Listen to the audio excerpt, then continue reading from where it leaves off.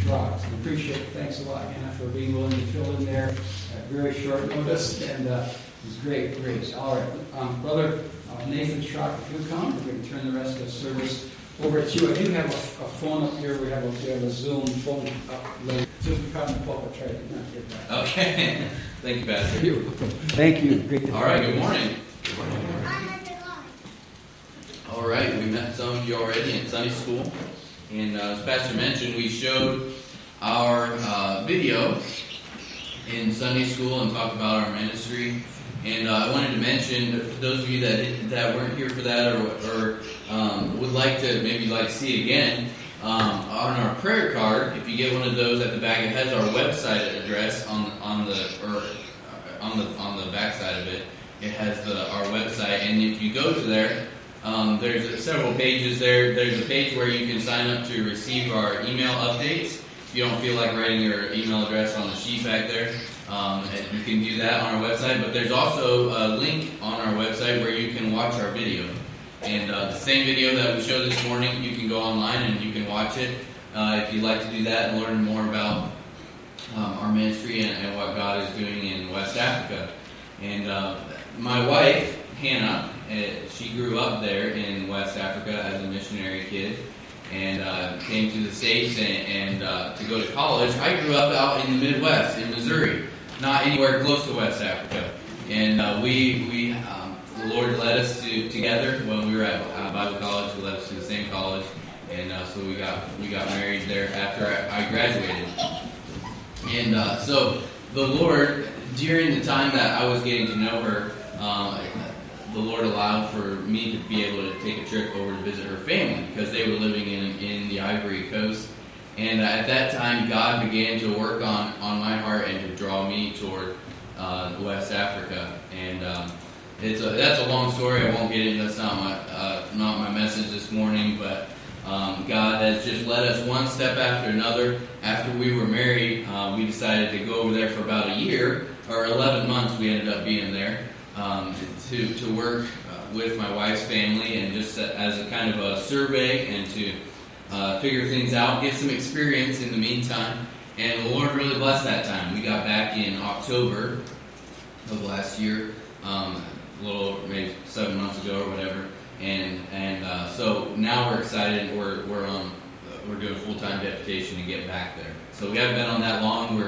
I was telling in Sunday school this morning, I think we're around 16% or in that vicinity of our support. So churches starting to have missionaries back in and things like that. So it's exciting. It's an exciting time to see doors opening back up and we're excited to see what God does moving forward. So if you turn your Bibles to the book of Romans,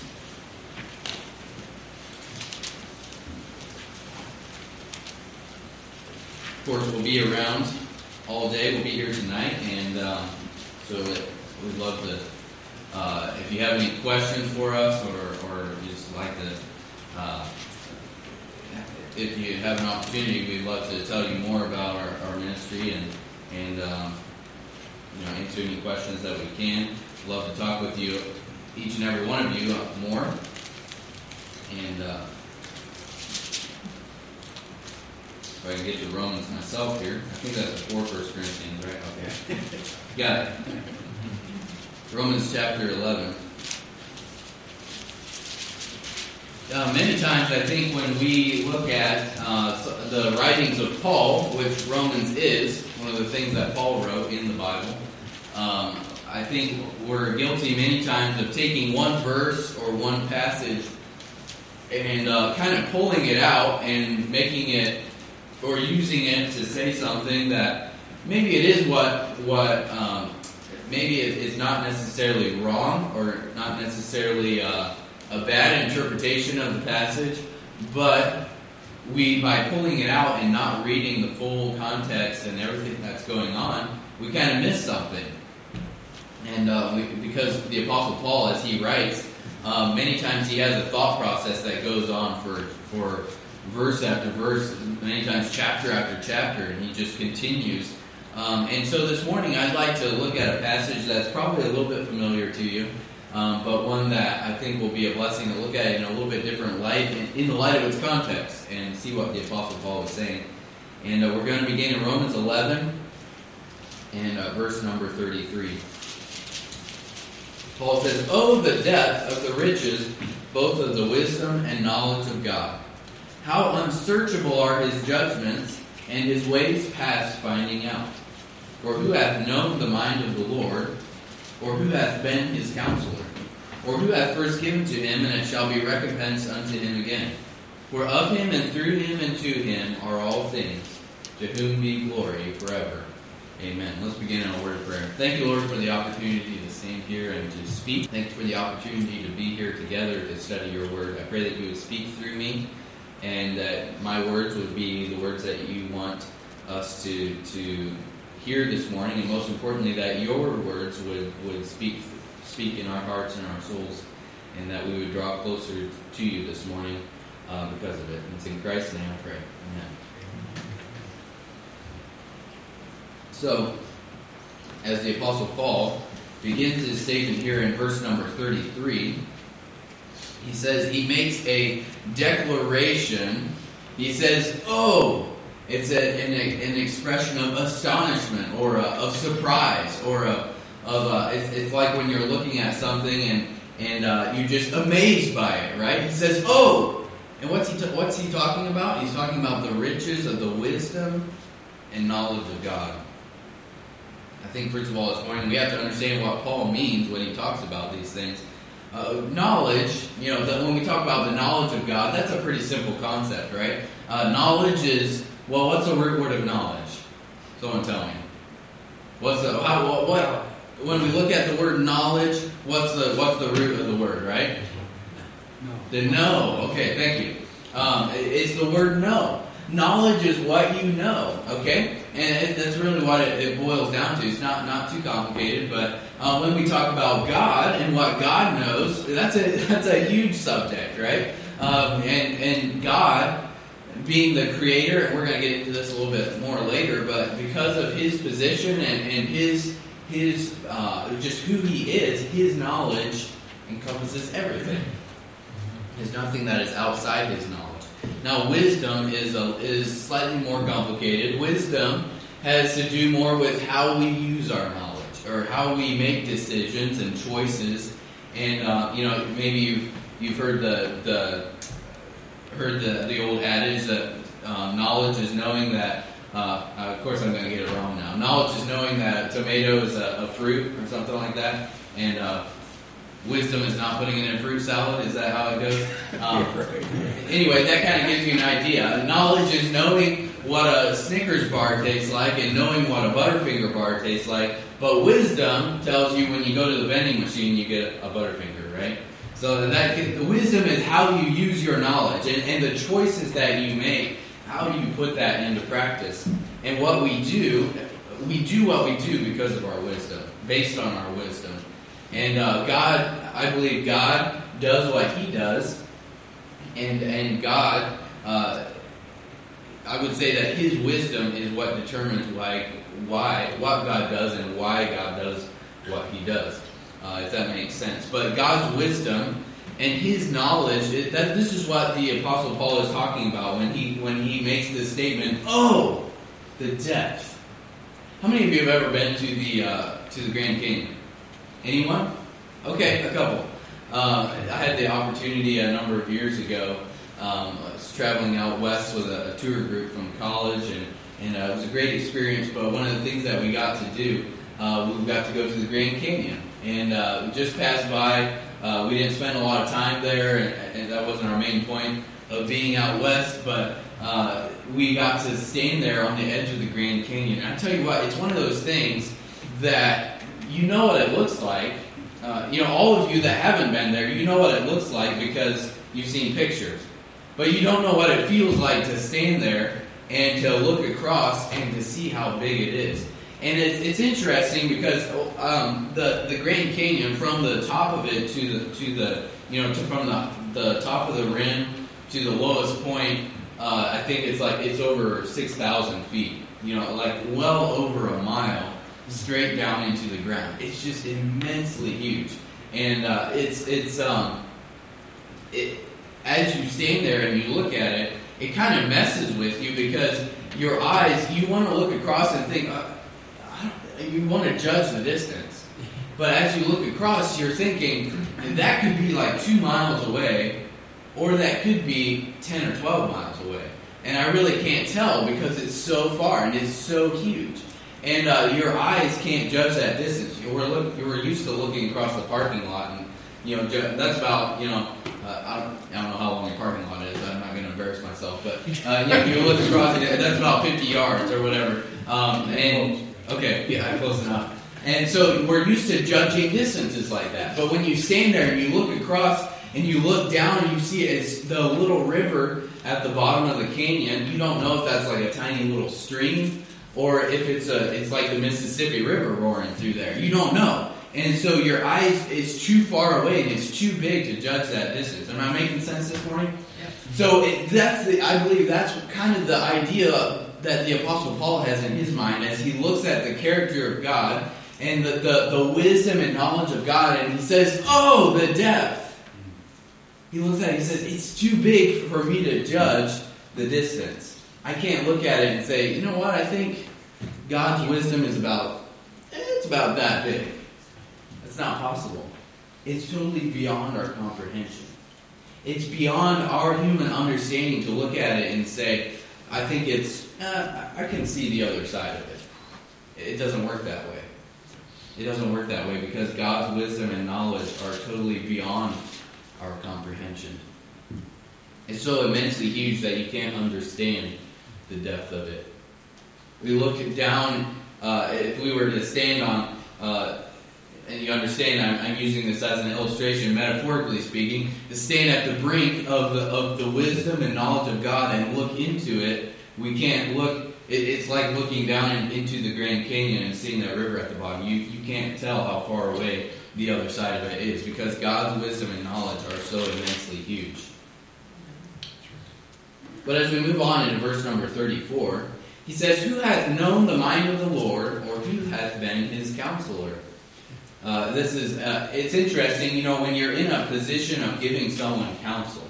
I think, Pastor, you've probably been in the position many times of counseling someone or giving counsel. And what's the idea? Someone comes to you normally, probably, and they come to you saying, I need some advice, or I need some help. I've got this situation, I've got this problem, and I need your advice, I need your help. And so you're put in that position of giving some counsel. Well, Paul, as he's asking, really, it's a rhetorical question that he's asking. A rhetorical question is kind of a big word that means it's a question that's asked not to get an answer, but to make a point. Okay? And so the answer is already understood. What's the understood answer when the Apostle Paul asks, who comes to God and gives God counsel? And gives God advice. That's a silly picture, right? Someone sitting God down saying, Lord, this is what I think should happen here. This is what I think we need to do. And, here's what I think. The understood answer is no one can do that, right? Who hath known the mind of the Lord? We cannot. Our minds are so small in comparison to this immense wisdom and knowledge of God that we're talking about, that it's a silly question that the Apostle Paul makes, or he asks, to get the point across. No one gives God this kind of counsel. No one is God's counselor. No one is smarter than God. Is really the point that he's making here. And God is the final authority, and no one tells him what to do. Paul he's not saying that we cannot know God and comprehend in some ways the nature of God as we draw closer to him and we become like him. But he's making the point here that God's thoughts are always deeper and will always be deeper and wiser than our thoughts. God's ways are higher than our ways, and his thoughts are higher than our thoughts. In verse number 35, as we move along here, you notice I'm not giving you specific numbered points. I'm trying to explain the passage to you, okay? And so I hope that you're getting a picture of what the Apostle Paul is talking about. He says, or who hath first given to him, that is to God, and it shall be recompense unto him again. Who hath first given to him? The idea is someone giving something to God, and it will be recompensed unto him again, or paid back. Or the word is like reimbursed, okay? So who gives something to God, and God pays him back, or pays off that debt, and reimburses that person? It's kind of an interesting question, because have you ever been in a situation where someone gave you something, a gift or a present for your birthday or whatever, and then you expected, or you found out that they expected something in return? It's not a good feeling, right? Or not a good situation to be in. But when I was a kid, I was really bad at this, and I'm going to tell myself a little bit. And there aren't any kids in here to listen and get ideas from me, so that's great. When I was a kid, I would go to a friend's birthday party, and I would bring a gift that, of course, my parents had bought the gift, and for me to bring to my friend's birthday party. And whether it was, I don't know, some kind of ball or a dart gun or a super soaker, I don't know. I would bring that gift to my friend, and after everything was said and done, after we ate the cake and ice cream or pizza or whatever we had, and they opened all their gifts and everything, and I would come to my friend and I would say, hey, can I play with that? Because after all, I gave it to you, right? I gave it to you. Can I play with it now? And don't do that, okay? But that's the idea of giving something and expecting a favor, or expecting something in return. And the Apostle Paul, when he asks this question, it's very interesting to me, because he asks who gives something to God, and God essentially owes him something in return. You might get away with that when you give something to your friend, but you won't get away with that when you give something to God. Because I think the principle here, is found in the fact that the borrower is servant to the lender. If I were to borrow money from someone here today, if I had some kind of need, huge need that I needed to borrow money for, and I borrow a large sum of money from you, I would be indebted to you in a way we could say that I'm your servant, and you have a handle on me, so that I'm indebted to you in that way. I'm a servant. That's the idea of a borrower being servant to the lender. And until that debt is paid back, the lender has a handle on the borrower. Well, no one has a handle on God like that. No one can control God in a way and say, you owe me, so here's what you have to do, or I have some kind of control over you because I own a part of you.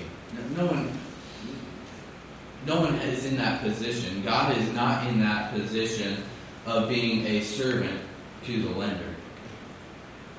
And Paul's point here is that you don't give something to God and then expect something back from him. No one can put God in that position, because God is supreme. He can never be put in that position. So as we move on to verse number 36, and don't worry, we're going to sum things up here, and we're moving quickly, but we're going to sum things up, and you're going to see the big picture here in a little while. Verse number 36, he says, for of him, and through him, and to him are all things, to whom be glory forever. Amen. The Apostle Paul uses three prepositions here, of him, and through him, and to him. And it's quite interesting, because the word of him, it has the idea of coming from him, or proceed that all things that he's talking about, come out of God. I believe he's referring simply to the fact that God is the source of everything. God, we don't have to. I don't think we have to spend a lot of time on this point this morning, because God is the one that created us. He's the one that brought us into existence. Not just brought us into existence, but brought the world and the entire universe that we live in into existence. And so that is the basis, I believe, of his position as the supreme being, is the fact that everything is created by him, and so it is subject to him. And said we won't belabor that point this morning, but as he says, God, or for of him are all things, has the idea that all things come from God. Then he says, and through him are all things. Excuse me. Through him has the idea that everything that he. And I want to turn over to. I didn't write down the passage now. I believe it's Colossians chapter 1. Yes, Colossians chapter 1. And this is a parallel passage that kind of says a similar thing in a little bit different wording. I think it would be helpful for us to see this morning. Colossians chapter 1, if you turn over there with me and read what, again, the Apostle Paul says in a different context. He says, he's talking about Jesus Christ in Colossians chapter 1, verse 15. It says, who is the image of the invisible God, the firstborn of every creature. For by him were all things created that are in heaven and that are in earth, visible and invisible, whether they be thrones or dominions or principalities or powers. All things were created by him and for him. Then look at verse number 17. And he is before all things, and by him all things consist. He is before all things, and by him all things consist. When he says by him all things consist, has the idea that with his power, it's his hands that holds it all together. You know, we live in a day and time where we're seeing everything come apart, right?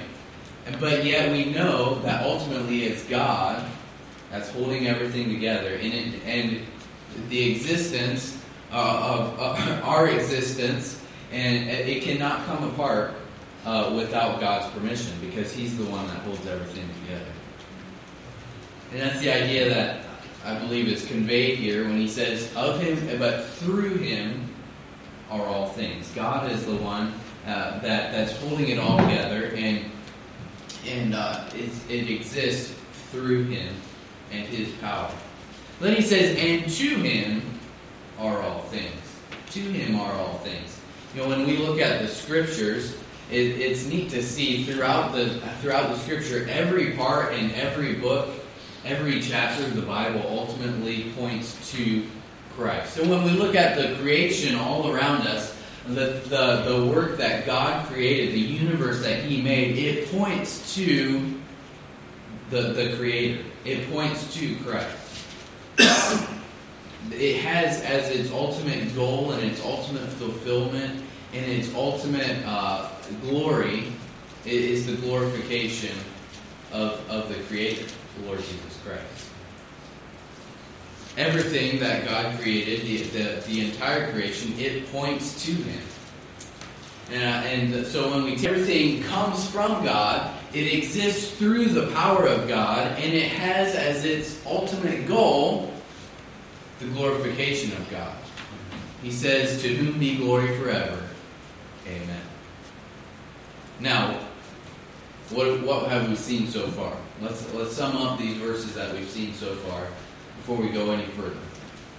He said, God has immense wisdom and knowledge. The depth of it is beyond our understanding. His mind is beyond our minds. And then he said, no one can give God counsel. No one gives God advice. Because no one can be in that position. And then he said that no one, or God is not indebted to anyone. He is not a borrower who is put in the position of being a servant to a lender. And then he said, all things were created by him, by his power, exist because of his power and through his power, and everything, the entire creation is designed ultimately to bring glory to him. Now, with that whole thought process rolling, and Paul thinking about the supremacy of God and the immensity of God's wisdom and knowledge and who God is, he rolls right on through into chapter 12. And there's no chapter break. In the original, when Paul wrote it, it was just one big letter. And so as he just rolls right on through into the next thought. He says, I beseech you therefore, brethren, by the mercies of God. Let's stop right there because I want to talk about these words. He says, I beseech you. That this word, it can be translated, it is translated in other places as implore or ask. To request or even beg. It's a sincere request. Something that's very important. And he's making a request that is extremely important. He's saying, I beseech you. He says, I beseech you, therefore. And the word therefore is equally important, I believe, because it ties everything together. The word therefore is kind of it's actually an expression of logic. When I was in college, we had the opportunity, or actually we were required to take a class in logic, a class on logical reasoning. And it was interesting because one of the things that we learned was that you can take two statements that you know are true, and you can put those two statements together if they're constructed properly. And you can say, therefore, this third statement is true. Let me give you an example. One of the classic examples that I think we used in class was we would make a statement like, all cows have 4 legs. Okay? Now that's a pretty general statement. It's generally true, right? Most cows, we could generally say all cows have 4 legs. Secondly, we could say that Betsy is a cow. Okay, now that's a true statement. Now, thirdly, we could say, therefore, what? Betsy has 4 legs. Okay? So does that make sense? The therefore is a logical conclusion. And I submit to you that as the Apostle Paul is writing, and as he's moving on in his thought process, he uses the word therefore to draw a logical conclusion. As he says, I beseech you therefore, brethren, based on what I've already said, based on what we've been talking about, he says, I beseech you that you present your bodies a living sacrifice, wholly acceptable unto God, which is your reasonable service. Now let's back up and get the big picture here of what Paul's saying. He says, based on all these things that we've been talking about, the character of God, His wisdom and His knowledge are beyond our understanding. That's who God is. He says, therefore, I beg you, I beseech you, present your bodies a living sacrifice to Him. He says, I beseech you, therefore, brethren, that you present your bodies a living sacrifice. As we think about a sacrifice, it could be any number of mental images that come to your mind, but I looked it up in a dictionary a while back. It was kind of interesting. I want to see what the actual definition of a sacrifice is. And there was one dictionary that, I forget which one exactly, that gave this definition. I think it's a pretty good definition. It says, it's an act of giving up something valued for the sake of something else regarded as more important or worthy. Let me back up and read that again. Make sure you got it. It's an act of giving up something valued. It's me letting go of something or giving up something that is valuable to me for the sake of something else regarded as more important or worthy. And in the case of us, as Christians, presenting our bodies a living sacrifice to God, the thing that's regarded as more important or worthy is Christ Himself. He is regarded as more important or worthy than the thing that we value, which is ourselves. So Paul is talking about us giving up ourselves to Christ and offering ourselves as a living sacrifice to Him. It's a sacrifice that's voluntary. It's obvious from the word present. He says, yeah, you present yourself. It's not something that you're forced to do. It's something that you make the choice to lay yourself down on that altar of sacrifice and to give yourself to Him and to say, here I am. Here's the sacrifice. It's something that you present to Him. Let's quickly look at the remainder of this verse and we'll finish up here. He says, this sacrifice, he gives some qualifiers here. He says, a living sacrifice, holy, acceptable unto God, which is your reasonable service. Holy and acceptable unto God. I believe that as we talk about God, and we've talked a lot already this morning about the character of God and who God is, there's nothing that defines God, and I want to be careful here because this is a broad statement, but I believe that there's nothing that defines God more than His holiness. Above all, yes, God is omnipresent, He's omniscient because of who He is, and we could list out all those attributes of God, but ultimately God is holy. The word holy means to be set apart or to be separated from what is unholy. And no one is set apart more, and no one is separated more from unholiness than God Himself. He is completely separate from unholiness and from wickedness and from sin. That's the idea of holiness. And the Apostle Paul says that as we give ourselves as a sacrifice to God, we give our bodies, our lives to Him, it has to be something that is set apart.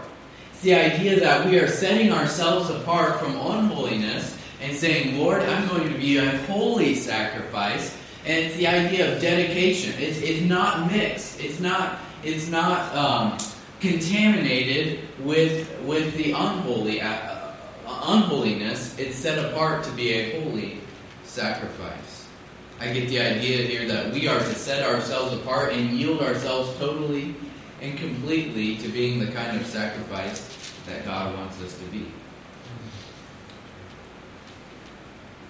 So this sacrifice that the Apostle Paul is talking about, it's a sacrifice it's a holy sacrifice. As we present ourselves to Christ, we must be setting ourselves apart from the world. But there's one more thing that the Apostle Paul says here, almost kind of tacks it on as almost kind of an afterthought in my mind here. At the end of this verse, he says, which is your reasonable service. Which is your reasonable service. In reference to everything, in regard to everything that he has just said, talking about us giving ourselves as a sacrifice to Christ, us laying ourselves down on the altar and saying, Lord, here am I. I want to give everything to you. He says it's your reasonable service. Your reasonable service. What's he talking about? Your reasonable service. One of the things that's interesting for us going into another culture, going into West Africa, you probably saw this. I don't know how much you dealt with it in Liberia, but the prices of things are different, and we can be taken advantage of over there because if you don't know the price of something, usually you're expected to kind of haggle and give an offer and counter offer if you're buying something. Or most things, and you negotiate a price, and it's not something that we're used to doing as much here in the States. You go to the store, and if you want to buy whatever it is, the price is marked, and that's what you pay, right? Well, over there, we've been told by some native folks over there. I think someone told one of my wife's family this. They said that whenever a white man or whenever just a regular African man comes in the store, we give him the base price, the regular price. If a well-dressed African man that looks like he has money comes into the store, we double the price. And if a white man comes into the store, we triple the price. And that's just kind of across the board. That's how it works. And so when we go to buy most things, we just kind of assume the first price that they give is going to be at least double, if not 3 times, what the actual price should be. And so you just kind of barter with that in mind. And we call it the prix de blanc, which is the price, the white price. So anyway, it's kind of funny. It's unreasonable is the point that I'm getting to. The price that they give is unreasonable. You've probably seen things that you looked at it and you said, that's an unreasonable price. Recently, my wife and I were in this was a couple years ago. We were in a mall, and we were walking around. This was in the States. We were walking around, and I walked into we were just waiting for someone, and we were just kind of killing time. And we walked into a mall, into a store that was like a kind of a home furnishing store. And they had, I think, maybe some light fixtures and tables and chairs and things like that. And I kind of could tell that it was a little bit of an uppity store, but I didn't know, I didn't really have any reference point. And so I was walking around, and I saw a nice chair that looked like, it's just a nice leather chair. It wasn't like a big lazy boy recliner type of thing. And it was just a basic leather chair. I don't think it reclined at all, maybe. And so I was like, just curious, how much would this chair cost? And so I bent down and looked at the price tag, and I was. It said, this is what it said, no joke. It said $24.99. Now, not $24.99.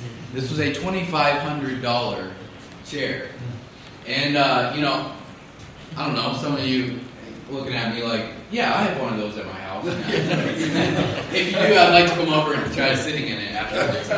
But no, that to me is mind blowing, right?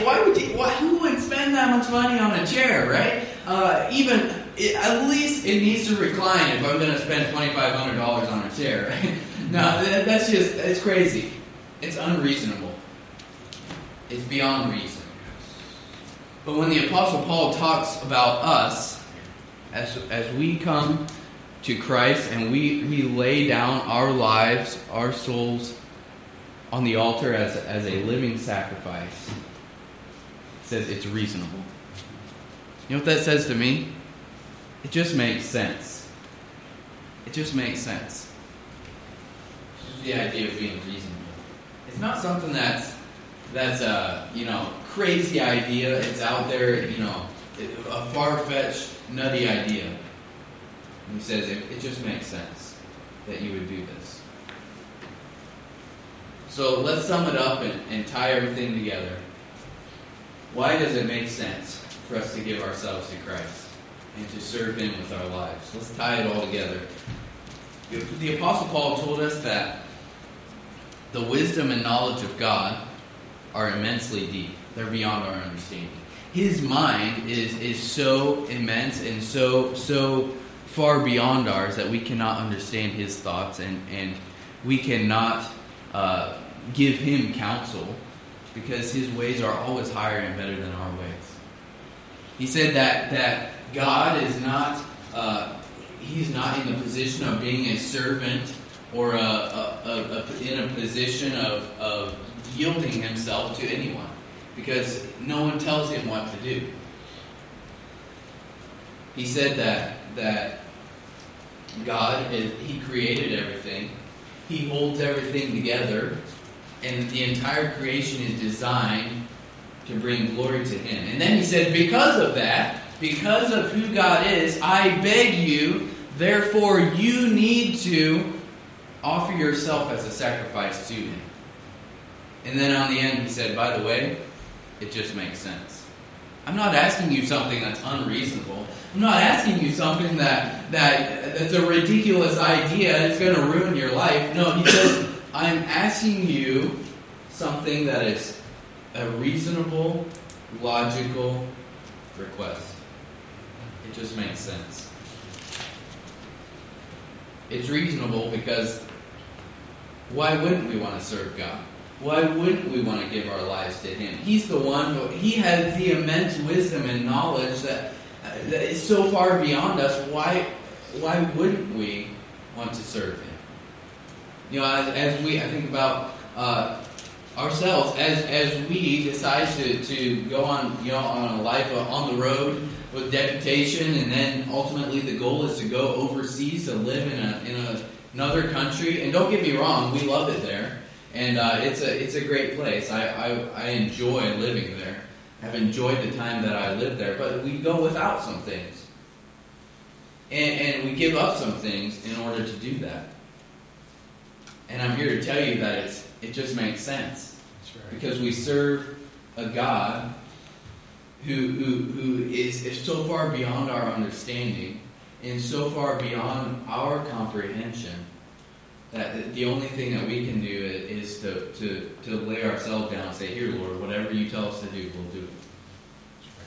It's reasonable because He's the Creator. It's reasonable because He knows everything. It's reasonable because He's full of mercy, and we have no reason to ever expect He will lead us on any path other than the best one. So I leave you with this morning. It just makes sense. The Apostle Paul I love the fact that he didn't just tell us, you need to serve God just because it's just what you need to do. It's the right thing. Don't ask any questions. Don't try to be logical here. Just do it. That's not what he said. He said, you know what? Here's a logical case. Because of who God is, just makes sense that you would serve Him. I don't know. I can't make all of the specific applications this morning. I'm going to turn it over to Pastor here in a minute. But I want you to think about what we've studied this morning, and to think there may be some area of your life where you say, I need to yield this thing to Christ. I need to yield this, whatever it is, this situation, this interaction with this person, I need to be yielded to Christ. I need to be a living sacrifice to Him. And my message to you this morning is very simply, because of who God is, it just makes sense to be yielded to Him. It just makes sense. It's logical. I hope that we can be logical people this morning. And to see that the only logical thing for us to do is to be yielded servants to Christ. Let's have a word of prayer and then Pastor. Thank you, Lord, for the opportunity speaking this morning. I hope that these words have made sense as I've spoken, and I believe your Holy Spirit has spoken. I pray that you help each one of us to examine our hearts and to see what it is that you would have us to change, or how we need to grow, how we need to yield to you more, and to lay ourselves down as a sacrifice in light of your character and who you are. And I thank you, Lord, that it just makes sense. I thank you that we have the opportunity to serve the God who created the universe. And there's nothing more sensible that we could do than to serve you. It's in Christ's name I pray. Amen.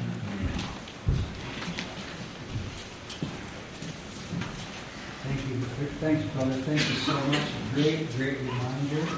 Seems like that lately that verse in Romans has come up around here quite a bit. It's great. And reasonable, I think. Reasonable. Of all the words in that verse, I just think that word reasonable is maybe the greatest. It just makes sense to serve God. Let's take our hymn books. I do have a hymn picked out, number 419. This is mainly directed to pray at the go as the Lord directs. But as our brother mentioned at the end there, if there's areas of our lives and we have something that needs to be specifically surrendered to the Lord.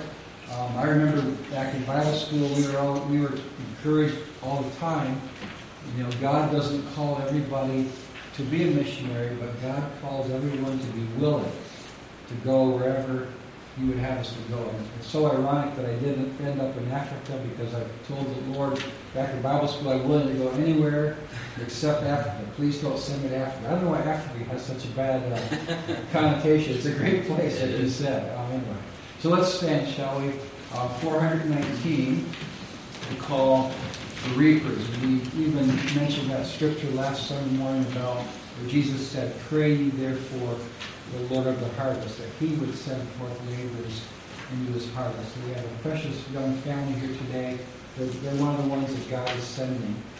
And I always like to mention that for years we have had in our prayer, Wednesday night prayer sheet, God to continue to raise up a new generation of faithful men. And it just seems that the Lord He's answering that prayer.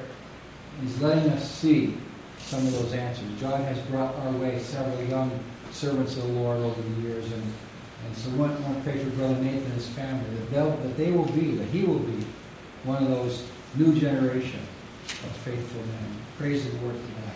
So if we could be of help to anybody today, we'd love to do that. Let's go ahead and we'll sing all 3 verses of the call for reapers.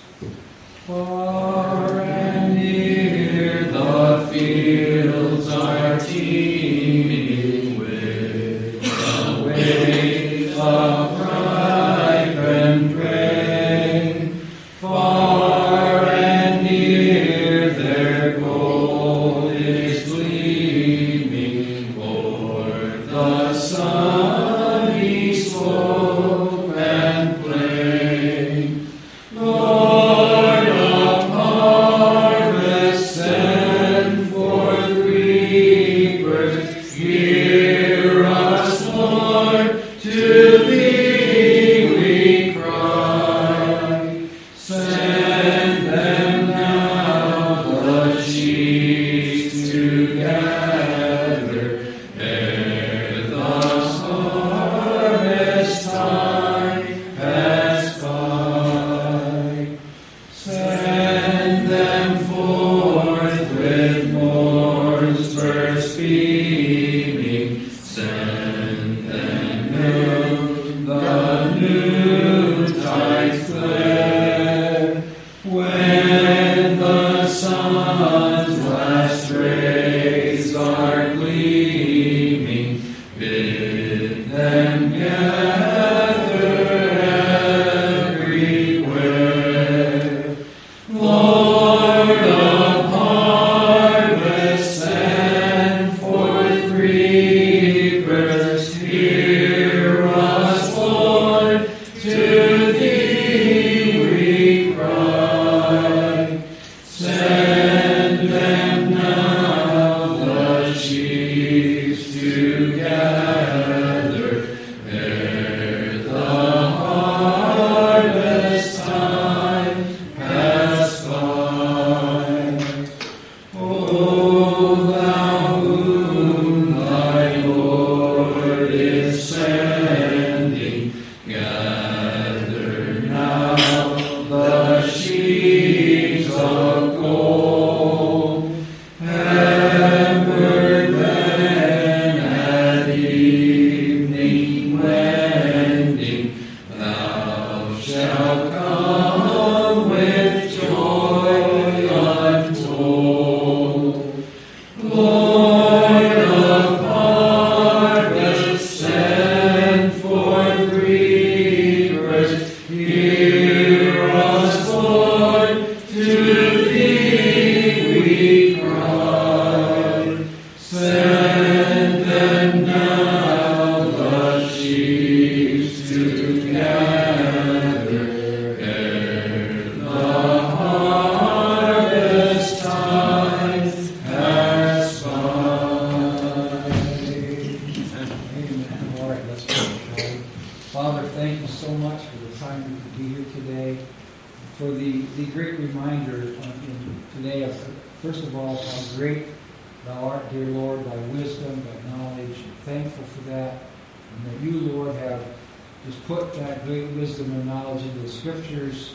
Thankful that You have sent Christ to be our Savior, His precious blood that He shed. And Father, if it would be our prayer today, if there anyone here that's never trusted Him, they would do so this day. Help us all, dear Father, to dedicate, present our bodies, our lives as a sacrifice, living sacrifice unto Thee. And Father, we pray, especially for Brother Nathan and his family, continue to lead them, send them on their way, Father. Help them to get to that field over there of the Ivory Coast and use them, and protect them as they travel, Lord. Open the hearts and, yes, the purses of churches, Lord, to take them on, both for prayer and financial support.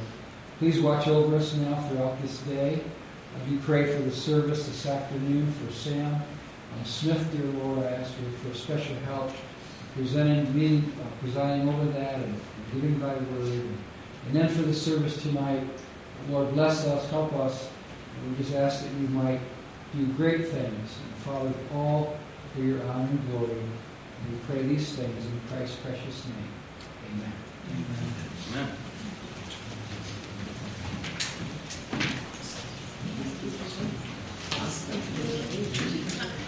I did. I just think of Lazarus.